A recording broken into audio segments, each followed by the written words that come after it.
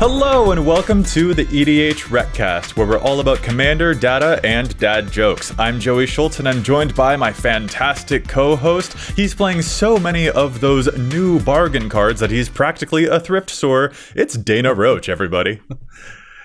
Considering it's August, I thought it was super strange that I walked outside today and saw a snowman in the yard. I mean, it might have just been a puddle with a carrot in the middle, but I think it was a snowman. Oh no! Oh, Frosty! It's kind of sad. It's a little sad, isn't it?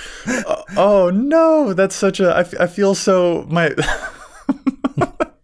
that poor fella. Well, I hope he's. You know what? Maybe we'll see him again in a couple of months. There we go. When winter comes around. And I got 3 pieces of coal for free for my barbecue grill, so that's nice too. Wow, goodness, that's funny. All right. Well, Dana, it's the two of us on this show today. Matt is taking a little bit of R&R for this one, but what are we talking about on this week's episode? We're going to talk about win more cards versus win con cards. Indeed, we are. Cards that help you to win more games versus cards that are, quote, win more. This should be a really interesting topic. It's one that our listeners have been requesting from us, actually, so I'm excited to get into it. But before we get there, we got some shout-outs to do. First, I'd like to thank Chase, also known as Mana Curves, for helping editing the show. You can find them online at Mana Curves. We also wanted to let you know we'll be at the Magic Summit this year in Salt Lake City, October 26th to 29th. We had an absolute blast last year, and we hope to see you fine folks again this year. Come say hi and get in some games with us at the Magic Summit. And you may see us there in our Coalesce apparel Magic-themed merch, which you can also get. And no matter what you get from Coalesce, use code EDHREC at checkout for 10% off your order. They have all types of way cool designs, from the Omnath Rock and Royal shirt to, of course, the EDHREC collection, which you may see us sporting at the Magic Summit event. Once again, that's Coalesce and code EDHREC for 10% off your order. You can also support the show by liking and subscribing on the YouTubes, and you can go to patreon.com/EDHRECast if you want to support the show that way as well. We've got a ton of really cool perks that are awesome. A private Discord for our patrons, for example. And of course, we've got our weekly patron shout out. And this episode we'd like to dedicate to Jose Escoto. And if I may steal a pun from Matt, when he saw the patron name, he said, "Thank you for Escotoing patreon.com and supporting us there." Listen, I don't make the dad jokes, but it's his rule. We have to honor Matt's ridiculous puns for our patron shout out. So there you go, Jose. Thank you so much for supporting us. I hope you like my butchering of Matt's dad joke. No way Jose liked that joke. But wow. Oh, that's even better. We appreciate his support regardless. Yeah. Good night. Okay. Dana, let's just get into our main topic here. Win con versus win more. Win more is a term that I think a lot of players will know out there, but there are going to be plenty of people who don't know what win more means. So let's start with some basics here. What does, quote, win more mean to you when you're playing Magic? I kind of struggled with this because I found I use the term a couple different ways interchangeably. First of all, I tend to use it for cards that are kind of overkill. So, something like gratuitous violence that would double the amount of damage that sources you control deal to a person. Fairly recently we got Fiery Emancipation that triples the damage. If we got a card that like quadrupled it or quintupled it or something, I feel like that's probably win more. Like doubling the damage very frequently is enough to be a win condition and kill somebody. Tripling it definitely is. Once you scale that up even higher, it starts to become overkill. So that's one of the definitions I tend to have for it. Interesting. But I found interchangeably, I often used one where the conditions that are required to make the card work are conditions that are already probably winning you the game. Yes. So I kind of use the term win more for both of those scenarios. Interesting. Okay. I have some disagreement on your first idea there, and I have a lot of agreement on your second point. For me, a win more card is definitely the kind of thing that provides value, especially providing minor value at a point where you're already ahead in the game. Like, it's not a card that's going to help you develop your board. It's not necessarily a card that's going to help you when you're behind either. In fact, it might be completely useless when you're behind. The damage doublers, those are an interesting. I feel like honestly we might have a whole thing about cards that double things later on in the show, because those are particularly tricky. Whereas like some classic examples from me that come to mind when I think of win more cards are things like Mighty Emergence, for example, which is not a very good card. It's like a 3-mana green enchantment, and whenever you get a 5-power creature or greater into play, it puts 2+1 counters on it. And it's like, cool, thanks. I already have a 5-power creature, though. I'm not sure if the 2 extra +1 counters were going to be the difference between me winning that game or not. So those things didn't necessarily help. Or another one was like Stensia Masquerade, which I almost played in a vampire deck a long time ago. Whenever a vampire hits an opponent, it gets a +1 counter on it. And I'm like, you know what? In that card slot, I could be using a much better effect instead. Maybe something that would protect my board of vampires, or something that would have made them actually lethal instead of rewarding me when I was already doing pretty darn well. And those types of cards don't do anything when you're way, way, way behind. So those cards are the ones that kind of feel win more to me. Yeah, something like Stensia Masquerade, I guess I can see an argument for it if you're playing in a deck where you're going wide with vampires, like Edgar Markov decks maybe tend to do. But Mighty Emergence is one of those cards where, yes, very much so. Like, there's almost no situation where I can imagine where if you have creatures of that size on the board, just putting a couple +1 counters on them is what's going to make a difference. Yeah. Like, there's so many better things you can do with that mana when you already have that kind of board state. That's just very much a win more card. What it's doing is going to not help you because you're already winning the game.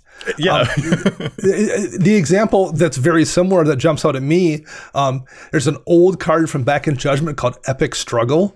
And it's kind of a cool alt-win card, I guess, in theory. It's an enchantment for 2 green. At the beginning of your upkeep, if you control 20 or more creatures, you win the game. But if you control 20 or more creatures, you better be winning the game anyway. Like, what are the situations where that isn't already probably winning you the game? Conceivably, I can see how that can happen, particularly in Commander where you have 3 opponents. But for the most part, nobody's playing like that many 1/1s or 0/1s without a way to kill people beyond just like sitting there and like getting the alt win.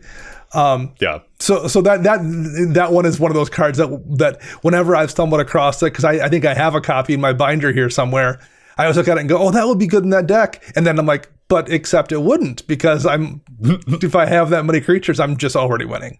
Yeah. Actually, speaking of creatures, that reminds me of 2 others that I've flirted with in my EDH deck building occasionally.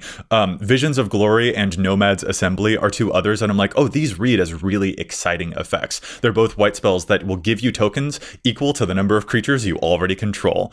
And I'm like, oh, this guy, I could make so many. And then I have to sit back and remember, wait a second, if I'm making 10 tokens off of this, that means I already have 10 things in play. And you know what I could do instead? I could play a Giselle Goldmane, and then my board is lethal. Yes, right. I could play an Akroma's Will, and then I am going over the top. Like, that is the thing that makes this conversation, I think, especially valuable, is knowing that, like, once you've recognized, oh, this kind of card is really only doing well when I'm already ahead, you realize, like, what is it that you actually need when you're in a winning position? Well, what you need are the Overwhelming Stampede or Akroma's Will type of cards that do push you to, like, oh, this actually closes the game down. Or you need, like, a Heroic Intervention or counter spells of some kind to protect the board and preserve what you've already got, rather than something that is like, you get rewarded with even more stuff for your stuff. Yeah. In a lot of these situations, what you want is not a card that makes your already winning board state win more. What you want is a card that can turn your board state that isn't already a winning board state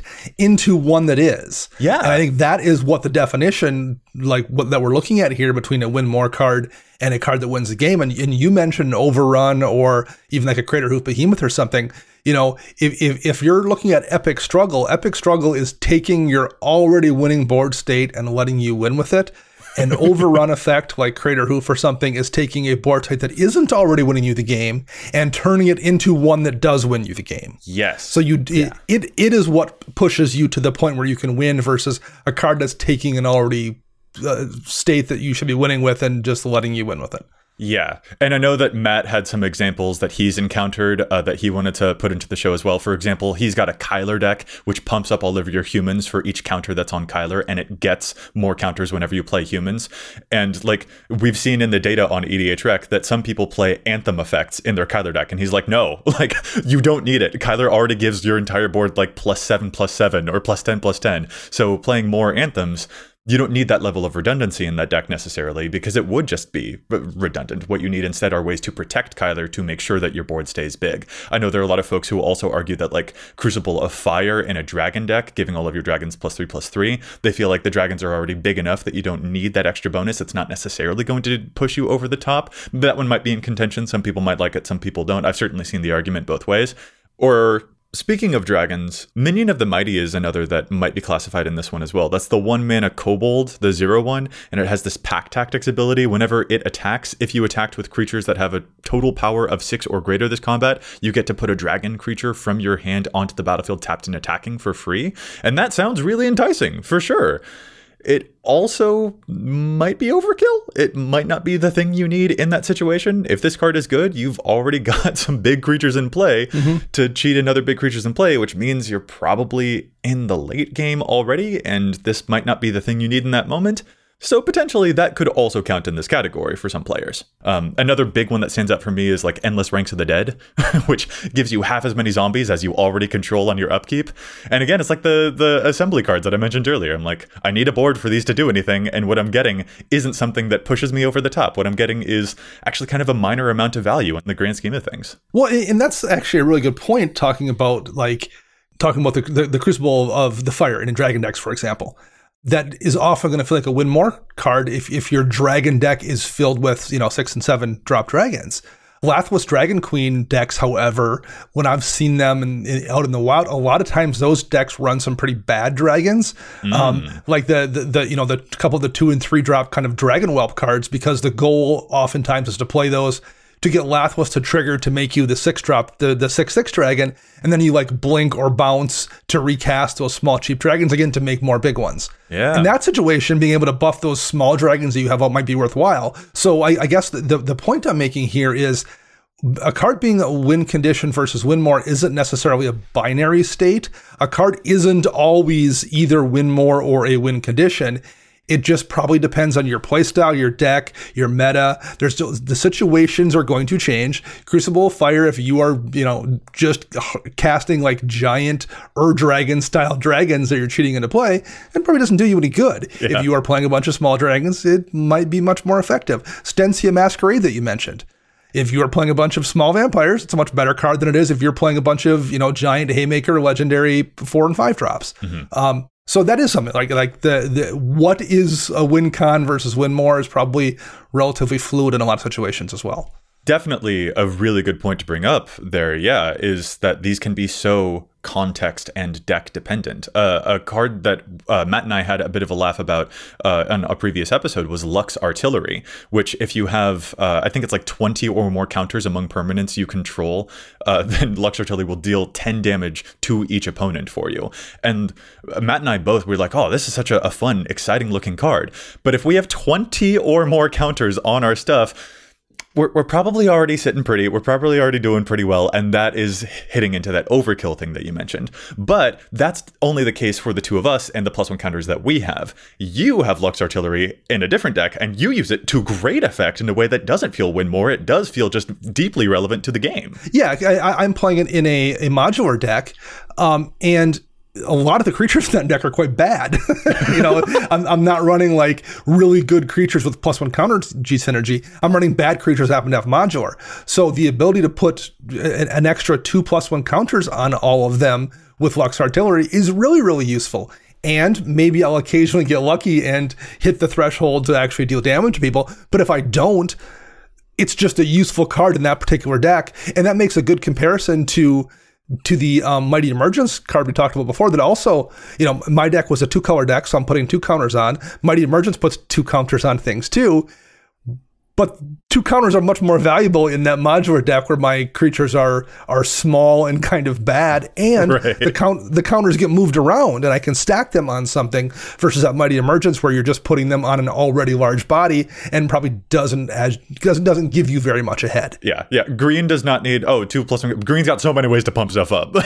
Right. Yeah. Whereas a Boros modular deck has way less options. Yeah. So, and the way that those things compound, the way that you're moving those counters around, that also becomes a lot more relevant too. So, like, that's a really good thing to point out for sure. Mm-hmm. I know another example. Sort of on the flip side that we had was also like discussion of a Tempsis, which for you has felt like a win more card, but for me has felt like a win condition card. Sure. A Tempsis is basically the Exodia Obliterate Sphinx, where when it hits you, you can reveal cards in your hand, and if you have 6 different mana values amongst those cards, then the person that a Tempsis hit will just lose the game outright. I have a mono blue deck where my win conditions feel a little bit thin. It's my Elegith deck with the Scry Sphinx, where every time I would scry instead, I draw a whole bunch of cards. So I have some win conditions in there like Psychosis Crawler, but a Tempsis really feels necessary because, blue has the tendency to not win games in a speedy fashion, and I crave a way to win a game in a speedy fashion. Sure. But that's been a good one for me in that deck, whereas for you've got a Sphinx deck where you're like, I do not need what a Tempsis is serving actually at all, it turns out. Yeah, and I've killed people with a Tempsis in that alt-win condition, but it's just an accident. It's because I have a Tempsis out and I've got 11 cards in hand, and I'm like, okay, well, I guess I can just focus all my damage on this person because the Tempsis can take this person out, just accidentally, So like it's because I have access to white, so I have your Chroma's Wills and your True Convictions, and so I have other ways to interface with that combat damage step and make those big flying evasive Sphinxes much more useful than your deck probably does in mono blue. Yes. So for me, it winds up being very much a win more effect, whereas you're probably thrilled to see a Tempsis because you're like, it's one person now I can feel like I can take out that I wasn't sure I could take out before. Yeah, exactly. That's such a good point. Like, you are, by the time, if you are playing that Sphinx deck and you've got enough Sphinxes in play with their double strikey lifelink True Conviction-y stuff going on, and you're slamming into people and you have like 11 plus cards in hand, you're already sitting pretty. You don't need a Tempsis. What you need are the counter spells to defend that position, or the Chroma's Will to put you over the top, that kind of thing. Right. So like that totally makes sense. And so that's why, again, these win more versus win condition cards, it is going to be very context dependent. Although talking about Sphinxes, that does make me think of one that I think, regardless of context, is just a win more card, and that's Ormos Archive Keeper. I remember we had a pretty good laugh about this card when we saw it. That's the Sphinx that says if you would draw a card while your library is empty, instead you put 5+1 counters onto Ormos Archive Keeper, and it also has this ability of like discard 3 cards of different names to draw 5 cards. That engine can be cool, but if you are ever putting +1 counters onto Ormos Archive Keeper, that means you've done something already so way right that a slowly increasing in power Sphinx probably isn't the most relevant thing for your current position. Yeah, it's one of those things like, if you are accidentally getting to that point, I don't know how you are not already in a position to win. And if you're intentionally getting to that point and doing something to empty out your library, then there's way better ways. There's like 4 or 5 different ways that utilize that alt-win condition that are all much, much better than Ormos that you should be running versus just hoping the Sphinx can connect to somebody for lethal damage. Yeah, very much. Yeah, it's very much the walk uphill both ways of Thassa's Oracle. Like, maybe if you really want to get that Thassa's Oracle win the hardest way possible, it's a thing, and I'm not going to tell you not to do that, but it definitely feels like a win more card the vast majority of the time. You don't need to do it, or it's giving you something that you're in a situation where you probably already won the game. Right, like, and I don't want to win with a Thassa's Oracle. That's not personally my vibe. But I also don't want to win with an Ormos. Like, that's also not my vibe, because I'm just like, you're asking for me to do stuff. Either I have everything in my hand already, at which point I should be able to probably win somehow if I'm drawing that many cards, or I've milled myself completely. At which point, I don't know, I'll play a reanimation spell or something. I'm just like, I don't need what you're serving specifically. One thing we sometimes see WotC do, and I guess this probably falls into that win more category as well, is when they put an effect on a card that probably isn't necessary. And the one that jumps out to me is giving Grave Titan Death Touch. And there's a handful of cards in black and green that do that, where like anything blocking Grave Titan is probably dying. It's a 6/6 that's making you a bunch of zombies. Yeah. Does giving that creature Death Touch matter? I mean, on occasion, of course it does, but like 95% of the time that text is just redundant and it's on there. In a way, it's kind of made that card win more in its own way. Recently we got Ickermoon Gauntlet. It's a really, really good card from Phyrexia All-Will-Be-One. But all it needs to say basically is whenever you cast a non-creature spell, choose a counter on target permanent and put an additional counter of that kind on that permanent. Like if you're playing a Super Friends deck, just the ability to add more loyalty counters like that whenever you cast a non-creature spell is ridiculous. The fact that it has additional text on there, it gives your planeswalkers the ability to proliferate for 0, and especially the -12, take an extra turn after this one. If you're in a position to have a bunch of planeswalkers that have 12 loyalty on them, you better be winning the game already, right? Like, right? Like you absolutely should be in a position to just take that game over. So in a lot of ways, like that's a win more card. Although I think in some of these cases, maybe design knows that, and they're just putting these win more conditions on cards, whether it's Death Touch on a giant body or that -12 on Ickermoon Gauntlet, just because they know it's kind of unnecessary, but it looks cool. Yeah, very much. I know Matt's also big on the Ickermoon Gauntlet. He's just like, do you know how hard it is to defend that many planeswalkers where these abilities would be relevant? Like, that's pretty hard, but like that doesn't mean that the cards themselves are useless. It's just that like there are some trinket text is I think maybe what it's called. Of like, yes, yeah. It's just like, oh, this card has flavor text and its rules text is kind of how it feels a little bit sometimes. Right. Those are very interesting examples. I'm also kind of interested in another subset of this, of like the cards that, and I know this is something that Dana you're big on as well, like cards that by the time that you can cast them, you kind of don't need them anymore. And I think that's also sort of a subset of win more cards in some ways. Yeah, definitely. And you know what? I guess the argument can be made that that's just a poorly costed card.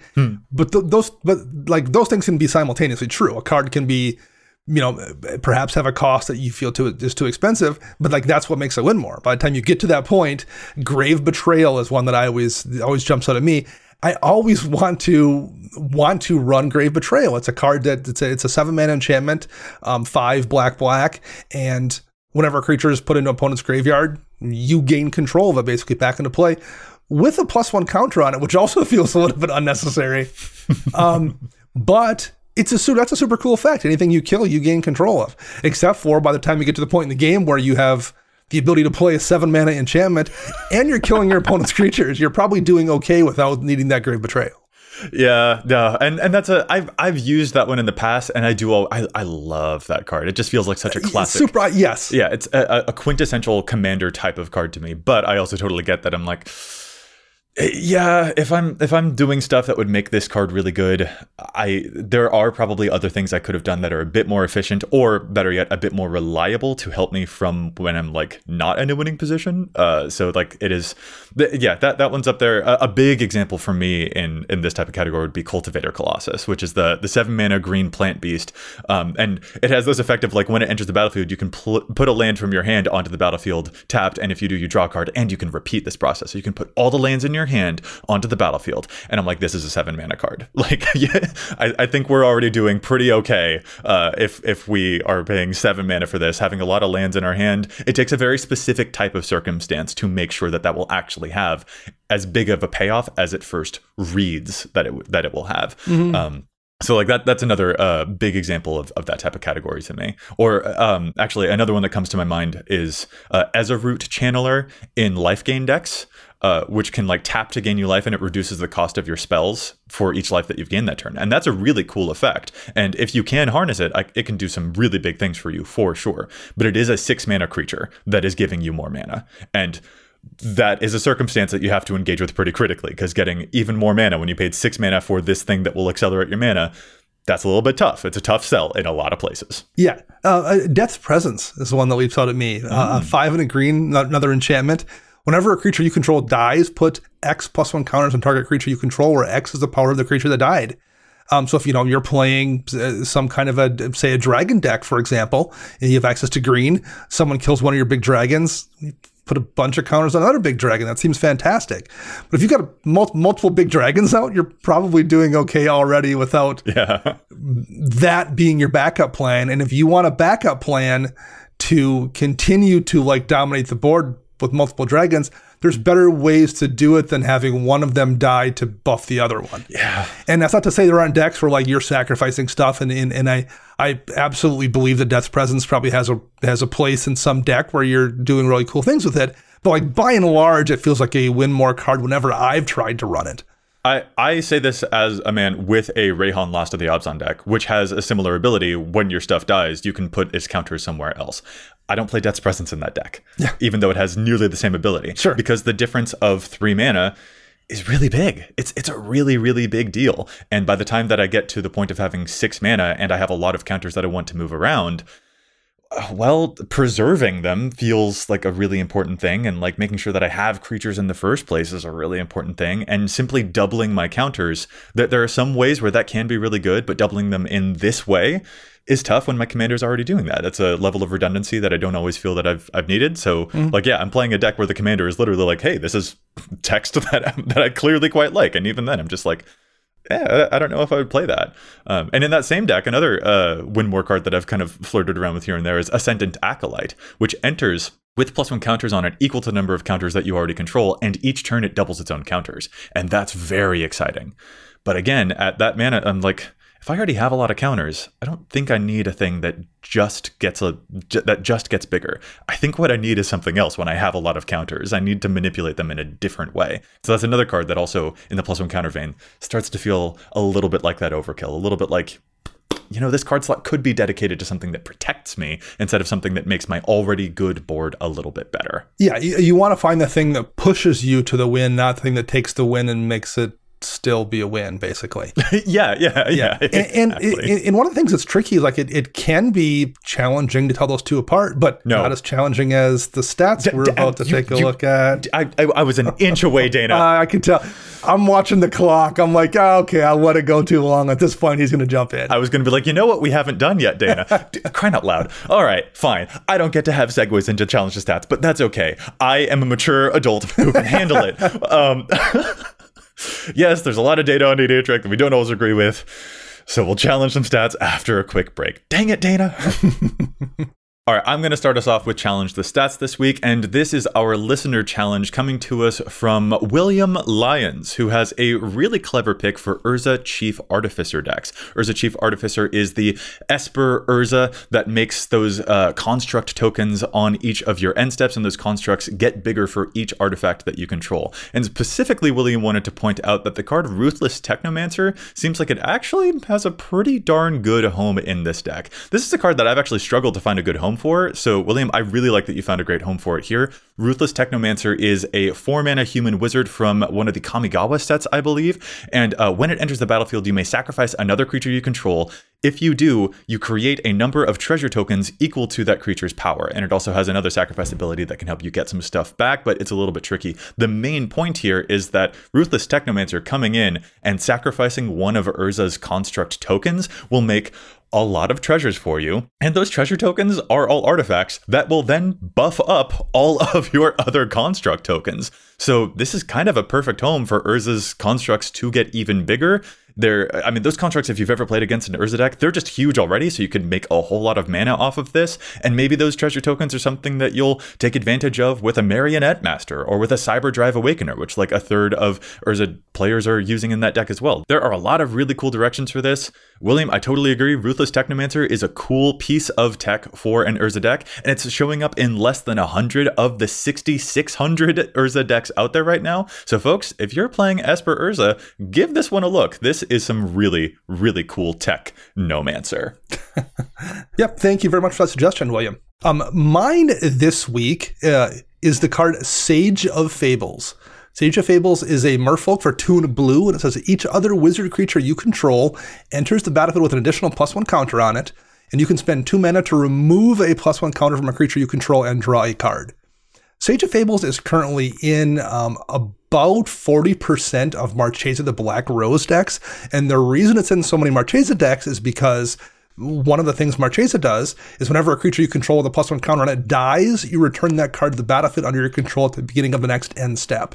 Marchesa is a wizard, so when she comes into play, Sage of Fables immediately puts that +1 counter on her or any other wizards you control, and they automatically now have that recursion baked into them. Zelix Sanity Flare is a mono blue commander with the background ability, and it's the most common commander paired with the Haunted One background that gives creatures you control Undying. Sage of Fables is only in 3 Zelix and Haunted One decks, and it should be in way more, kind of for the opposite reason as Marchesa, because when one of your creatures dies, as long as Haunted One is out, it comes back into play with a +1 counter on it, which then would keep Undying from triggering. You can use Sage of Fables to remove those counters and draw a card at the same time. That is a really, really useful synergy in that deck, kind of for the same reason it's useful in Marchesa, just from the other direction. You want it in Marchesa so she always has a counter and is always coming back. In this case, you want it in your Zelix deck, or basically any blue commander paired up with Haunted One, so you can continuously remove those counters and keep it coming back. If you are playing basically anything with access to blue and running Haunted One as your background, take a long look at Sage of Fables. It is really, really useful and should be in more than 3 Zelix decks or whatever blue commander you have paired up with Haunted One. That is so clever. Because, yeah, my eyes, when I look at Sage of Fables, my eyes go right to the wizard text. But it doesn't, like, you can remove +1 counters from any creature you control. It doesn't have to just be dedicated to wizards. So, yes. Yep. Okay, wait, Dana, is this like tech that you're on about because you're using it in an upcoming deck? I'm getting that sense from you right now. This is the thing that I may have been using in a deck recently. If you want to tune in when we're back streaming first Wednesday of September, I will probably be busting out my Veil, Candlekeep Sage, and Haunted One deck, and hopefully I will get out Sage of Fables very early, and no one else will want to see that. But it's an excellent card, and you should run it in those decks for sure. Yeah, ways to mitigate the Undying. That is very, very clever. Cool stuff. Let's get back to our main topic here now. Dana, earlier you had mentioned some effects that double things. Your example was gratuitous violence, which you were like, gratuitous? Yeah, I think I agree with that term sometimes. I told you that I was a little bit iffy on some of the doublers, and I think like the cards that double effects might be one of the trickiest things to talk about when it comes to win condition versus win more. So like doubling Cube, doubling your mana, or even Nyxbloom Ancient, tripling your mana, or any token doubler like a Parallel Lives. A lot of those, I think, can simultaneously fall into both of these categories. And I think that's one of the things that trips us up the most. Like, when I see a Parallel Lives or a doubling season, you're darn right I'm afraid of those, because doubling stuff is a way to go over the top to make sure that your opponents cannot deal with everything that you're doing. But also, I do have a couple of decks where I'm like, I actually don't think I need like a Parallel Lives. Like, I took Parallel Lives out of my Titania Protector of Argoth deck because it turned out that once I got that engine going, the amount of damage I could do with the elementals that deck makes, I didn't need to produce double of them. That actually was overkill.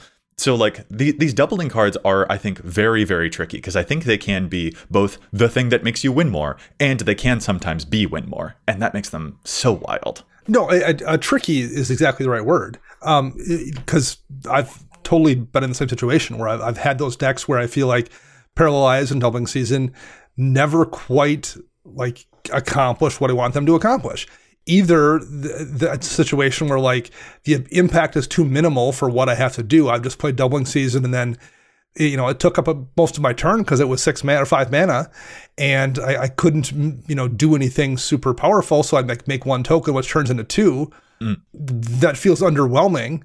Or either a situation where like I'm going to make 8 tokens, and now it's 16. But making 8 tokens is pretty good, right? Like, there's a lot of times like that's probably going to be enough in most situations. Obviously not always. Like, I still run Doubling Season in a couple decks. We joked about it a few weeks ago, how like I didn't want to have to pick up one for the 4th iteration of Glissa, the Incubate deck I was going to make. I'm gonna try it out in that deck for sure.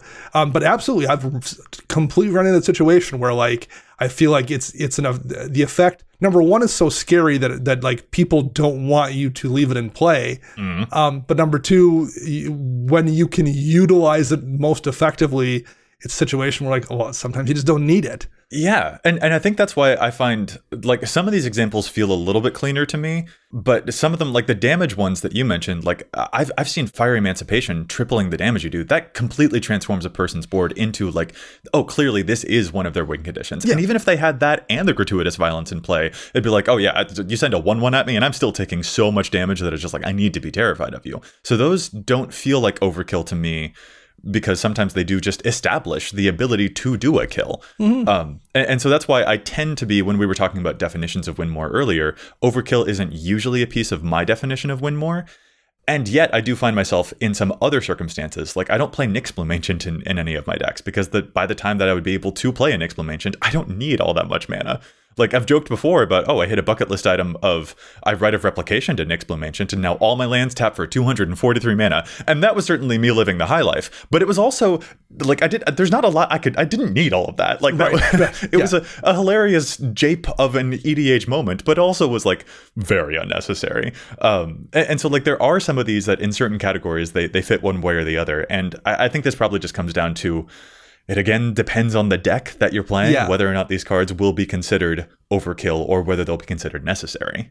Yeah, I think the difference, at least for me, winds up being how long it takes for them to be effective. And you're talking about something like Nyx Bloom Ancient or even the Parallel Lives Doubling Season Anointed Procession kind of cards. You have to expend some amount of mana to play them, which then cuts into your ability to do the doubling thing, whether it's doubling the mana off Nyx Bloom Ancient or doubling the tokens that you're making. Whereas something like Fire Emancipation or Gratuitous Violence, yes, you've spent X amount of mana that turn, but like that's just immediately doubling how much damage that 6/6 dragon you have deals. So in those cases, I think the damage doublers is much easier to use as a win condition, because the things that you're going to be using to take advantage of that might already be present, whereas for the most part, you're going to need to have resources available to make tokens, or you're going to need to have lands untapped to take advantage of Nyx Bloom Ancient. And that's why I think it makes them feel win more, because if you're in a position to play those cards and wait the full turn to take advantage of them, and then maybe wait another turn to execute your game plan, you've probably been in a pretty solid position already. Versus something like dropping that Gratuitous Violence or Fire Emancipation can turn that board state from one that wasn't a winning board state to one that just immediately is. Gotcha. Yeah, that makes a lot of sense. The timing on that is a good qualifier to use for sure. Also, sort of in this vein, what do you think of like Spark Double or things that you can use to make copies of your commander? Would that qualify, do you think? Or I would hesitate to, because like having 2 copies of a commander, that's pretty darn neat. But it does require you to like be able to keep your commander around in order to copy it, and that you're already asking a lot from the rest of the board if they're going to let you keep your commander around in the first place. So where do you fall on those types of things? I always just feel like those are just so universally useful. Like if your commander is worth running, it's worth running 2 of them almost exclusively every single time. There's exceptions on occasion, but like, so there's just like, I think Spark Double is just never a wrong choice in any deck. It's pretty hard to screw up.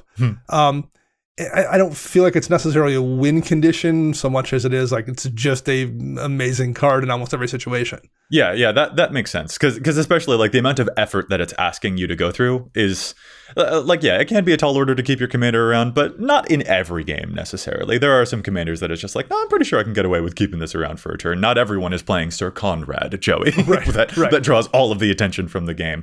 But especially I think it's a big component of the win more idea versus the win condition idea is like very much about the distance between how much effort it takes to make this card work and how big or relevant the payoff is that it is going to grant you. Having your commander in play and playing a Spark Double, that's not the most, that doesn't take all of the effort in the world. Or to quote one of Matt's favorite cards here, Rishkar's Expertise, or Last March of the Ents, which he has yet to actually resolve, which is a fun thing, because so far when he's played it, it's been Narset's Reversaled, which I'm sure he's very, very happy about. Right. One of the only counter spells that actually makes it so that it gets around the can't be countered clause on Last March.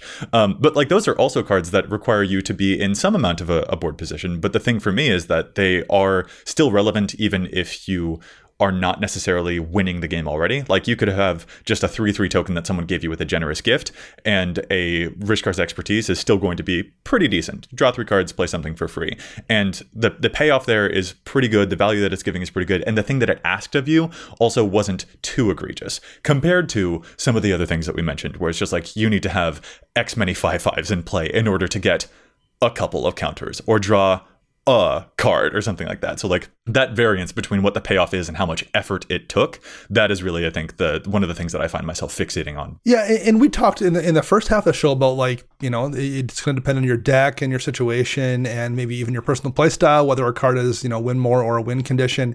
And like sometimes in kind of real time, I've realized that Throne of the God Pharaoh is a card I remember when it was first previewed. Deals damage at the end of the turn for each tapped creature you control. And I remember being like, well, if you were swinging with enough creatures and you're tapping that many creatures for it to do damage, a significant amount of damage, you just don't need it. Like you just run an Anthem or something and have those creatures hit even harder. Sure. It seemed redundant to me until like I was playing a little bit after it had been out for a while, and I've got a Talran deck that goes pretty wide with Drakes. There's not a lot of blue Anthems necessarily really there either, and I was like, I finish a lot of turns with like, 5 or 6 Drakes tapped that I hit somebody with, and that's a decent amount of just chip damage that I'm getting for free for a 2-mana artifact. And then I have a deck that does a lot of mana dork stuff. My Eldrazi Spawn and Scion deck, it's a little bit different than Matt's Raga Draga deck that also does a lot of mana dork stuff. And again, it's a situation where like I'm not attacking with those creatures, I'm utilizing them, but they're going to end their turn tapped. What's a 2-mana card that lets me throw an extra, half a dozen damage every turn at someone's face? That's pretty good. So like sometimes you just have to be in the right situation to realize, absolutely Throne of the God Pharaoh is going to be win more in some decks. In some decks, it's just really, really useful. And it depends on the deck and the angle you take. And you just got to play with a card sometimes too to realize which of those things it is. Yeah. I think especially an important component about that is that Throne of the God Pharaoh can count as a level of redundancy, which might make it fall into the overkill camp, except that it also technically is a diversified win condition for you in one of those decks too. Mm-hmm. Like if someone is regularly fogging the damage that you're trying to deal, this is still something that can get around that. And that is one of the things that would push it into a much more useful category in my head, at least. But I could totally. You're going to feel really good about Throne of the God Pharaoh if you play against an Angus Mackenzie deck or something. Yeah, that kind of thing for sure. Yeah. So I could totally see there are contexts where you don't need it, but there are also some times where it's just like I'm glad I've diversified what this win condition is capable of. Yeah. And like speaking of this particular equal to the number of tapped creatures that you have, and speaking of cards that we play, I know that Matt is a really big fan of the card Harvest Season, which I think also could fall into the win more camp for a whole lot of people. Harvest Season is a 3-mana green sorcery. Search your library for up to X basic land cards, where X is the number of tapped creatures you control, and you get all those lands into the battlefield tap and then shuffle. So if you're having a lot of tapped creatures in play, if you're going to get a lot of lands off of this Harvest Season, you've already presumably been in a pretty good position. And the thing that you're getting isn't my opponents are dead faster. The thing that you're getting is some more mana. Right. And I think to a lot of us, we'd be kind of like, I don't know if I need that. But for Matt, he loves this card. And that is and he should love this card. This card works well for him. Cool. And there are ways that he's able to manipulate it that I'm not able to, or that I haven't thought of. And cool. That's awesome. And I think that's one of the primary lessons for me is that actually win more designs are kind of really awesome. They're actually kind of neat. They're one of the things that makes you excited to try something out in a game of EDH and to have flourish to the games. And I think they add a whole lot of texture to games that is actually really, really enjoyable. And there are probably times where we play them in our own decks, even if they're not necessarily helping us get over, pushing over the edge. It's still just kind of neat sometimes to just do it anyway. Yeah, absolutely right.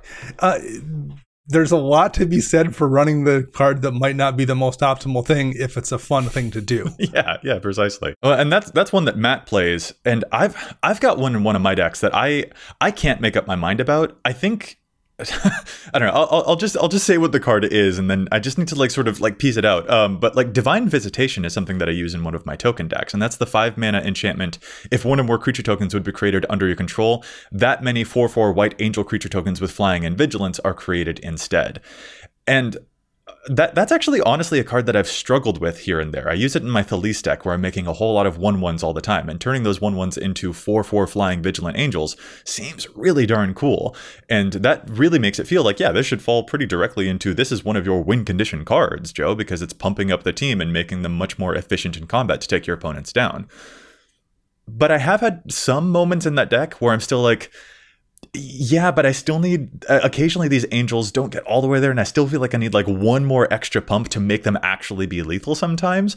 And so I wonder about like, is this Divine Visitation actually redundant or not sometimes in that deck? It's not a card I've made up my mind about, and it's not a card I'm removing from that deck anytime soon. Sure. But it is one that like, Sure. I look at it sometimes and just a little question mark appears above my head, and I'm not sure where to put it in my brain sometimes. Just to go back to the point of like win more versus win con can still sometimes be tricky, even when you know the context.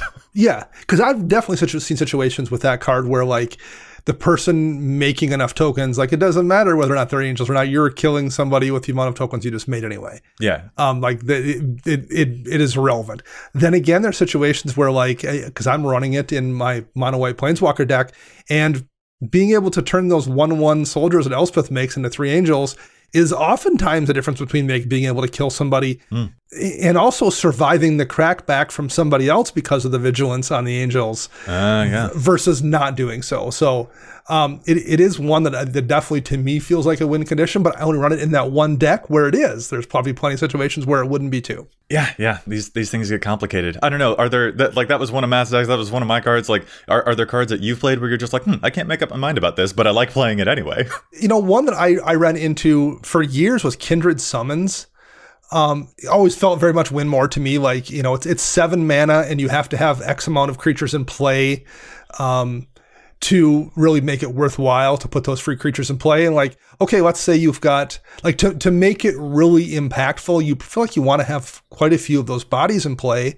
But how often do you have a bunch of really impactful creatures of the same type in play? If you're playing, I mentioned a deck with dragons and green before. If you've got half a dozen dragons out where you're going to get a huge Kindred Summons cast, you're probably already winning. And if you've got, half a dozen elves out, is 7 mana to get a few more elves in play that amazing? It doesn't feel that amazing necessarily.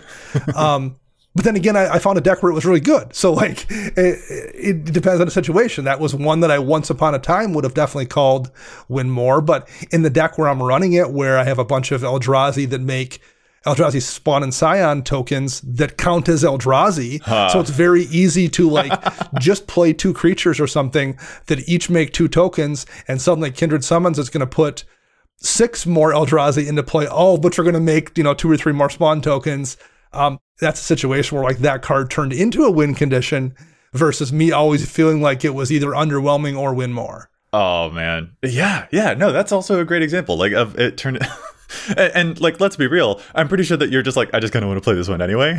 But like, you're absolutely right. It also feels really fun to do in that deck too. Yeah, but yeah, it's just like, this is, and honestly, losing to a bunch of Eldrazi that like plopped out a bunch of even bigger Eldrazi and more. Yeah, like that sounds hysterical. It sounds fun to play against as well, which is the real point of using it. But like that is, taking those cards and transforming them depending on that context. That's, that's very interesting. And regardless, I do think that Kindred Summons is just like, this is just a really exciting card to play. Anyway, and again, that's what I sort of mean by like those potentially win more looking cards. Just it's an exciting design space for them to go into, and it kind of guides you about how do you want to play that type of deck anyway. Like having played that Stensia Masquerade or whatever, I'm just like, this taught me about how vampire decks want to do stuff. They're going to be very, very attacky. So even if I'm not actually going to use this card in the deck, it did actually guide the way that I wanted to build the deck. And I could say the same thing about Kindred Summons. It's just like, I'm playing a whole bunch of elves. well, you know what the elves might like, or you're playing a whole bunch of Eldrazi. Yeah. Gee, you know what they might like, that kind of thing. So like, even if there are some of these cards that we decide not to use, they do actually shape the way that we end up building our decks. And I think that that's also a really useful and exciting thing about them as well. Yeah, I think just thinking about this is very useful. And I this is the kind of thing that I didn't probably think about 3 or 4 years ago. There's probably for a couple of reasons. For one, we've just gotten so many cards the last couple of years, and they've been focusing on Commander as well, that like, once upon a time, win more versus win condition, you just needed win conditions. Yeah. Whereas they like legitimately print cards with the intent of them being a way to close out a Commander game these days. So like, there's just a lot more win conditions that make it so you can kind of categorize those things and take a look at whether or not maybe a card is overkill or unnecessary in a way that you didn't maybe need to 5 years ago, when you would just take anything that would put you over the top regardless. Right.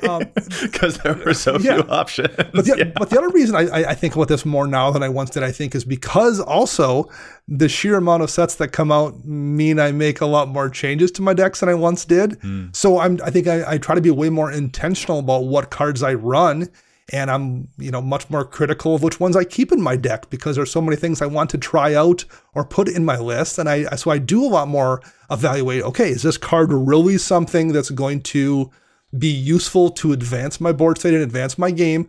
Or is it only going to be good when I've already advanced my board state and game to a certain point? So I think that's something that I think about more and critically examine more than I once did. And I think it would behoove people to do so for that reason as well, just because like there's just so much stuff that's the kind of you have to be more critical than you once did, I guess. And that's one of the things I examine. No, that's a really great point. And one more for me, like speaking about the number of, the relentless number of new products and cards that we're constantly getting, even if you begin to recognize the win more cards out there, it doesn't just matter about like the cards that are coming here. Like, we also need to recognize that we ourselves can be the indulgent ones, because players absolutely, like, this is kind of one of my like final lesson for the show too, is that like we as players can take cards that are not win more and turn them into win more situations.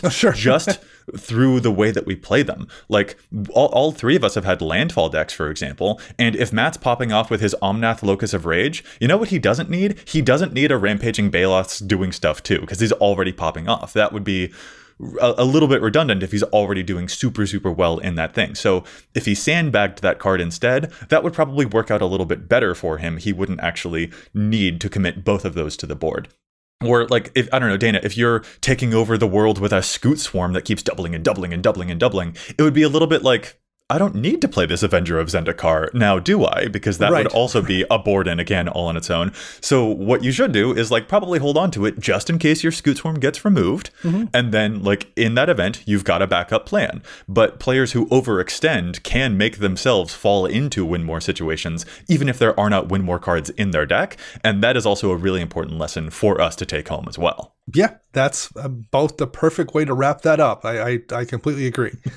Just in general, just examining this stuff closer and closer is going to make you a better brewer and a better builder and a better player. And that tends to lead to better games. Yeah. Games, it will help you win more, but you have to avoid win more. There we go.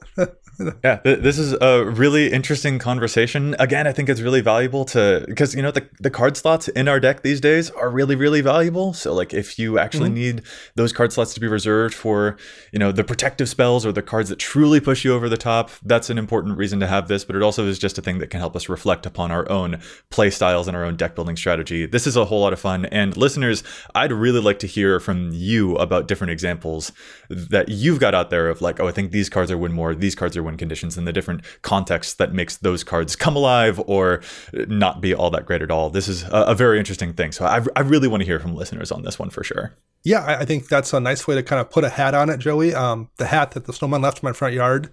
It's good to be able to reuse that as well. So, yeah. Oh, goodness. Well, you know what, Dana? I'm just glad that you said you got coal. I think you deserve coal for the holidays. So, like... That was so silly. All right, we just need to shut this down. We're going to call this episode to a close.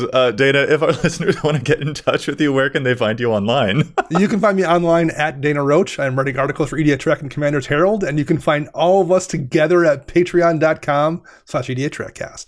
And I'm Joey Schultz. You can find me on the online spaces at Joseph M. Schultz, and you can find the cast at EDHRECast on all of those online places too. Plus, if you got a question for us, you can contact us at EDHRECast@gmail.com. Our thanks go out once again to Chase for assisting me with the post-production of the show. You can find them online at Mana Curves. And listeners, we'll be back at you next week with more data and insights. But until then, remember, EDH wreck your deck before you wreck your deck.